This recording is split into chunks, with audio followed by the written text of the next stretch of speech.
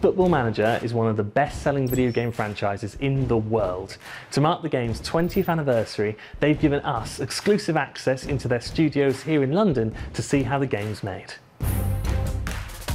The way that I see it is I'm actually making the game for me, and it just so happens there are a few million other people like me out there. Games aren't cheap, so we're determined to make the best value for money game each year so that people are really getting a lot of playtime out of their £40, £50 that they've worked so hard to try and get. The game's changed dramatically since the 2000s, and what was once little circles bouncing around on a green rectangle is now a fully fledged 3D simulation with as many differences off the pitch as on it. So there's something new that's being added in this year's game that's going to make all the difference. In a much requested feature from the community, for the first time ever, and a rarity in video games, you're going to be able to pick up right where you left off in last year's game, transfer your save game and start up right again in this year's. I'm going to tell you a secret. Great. We kind of had it working with FM23 and FM22 saves, but we weren't fully confident that it was going to work when it was out there. So let's see how the new game looks. Okay, fair enough, this isn't the new game. But when he isn't trashing me at table football, Nick Madden is the man in charge of everything that happens on the pitch. We partnered with this amazing football data partner, and they have given us data from actual matches. They're recording a general match. There's no motion capture sort of dots on a player. Oh, nice. And then we've developed technology where we can mix all that animations at one time.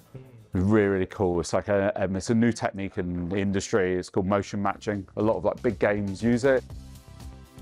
Motion matching is the hot new thing in video games. The team here use it to take action captured from actual football matches and apply that into the game itself. And Nick showed me just what that looks like under the hood of Football Manager 2024.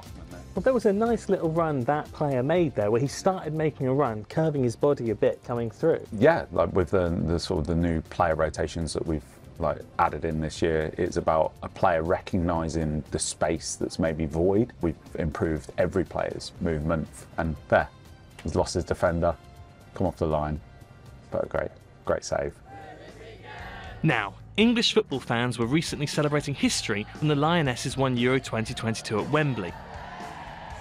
But Football Manager doesn't feature women, despite being based in the same city as a stadium where England won its first major tournament since 1966.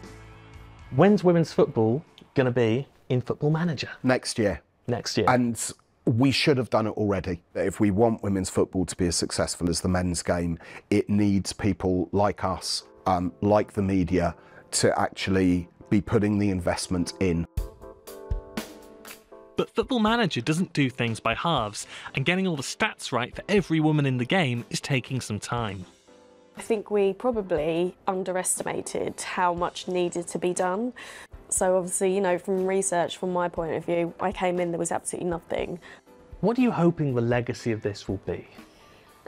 Well, firstly, I think, legacy of the women's game is really important. I think we should remember where we've come from, and those players that have really driven for the game and all that fighting that, you know, has gone on for equality in the game.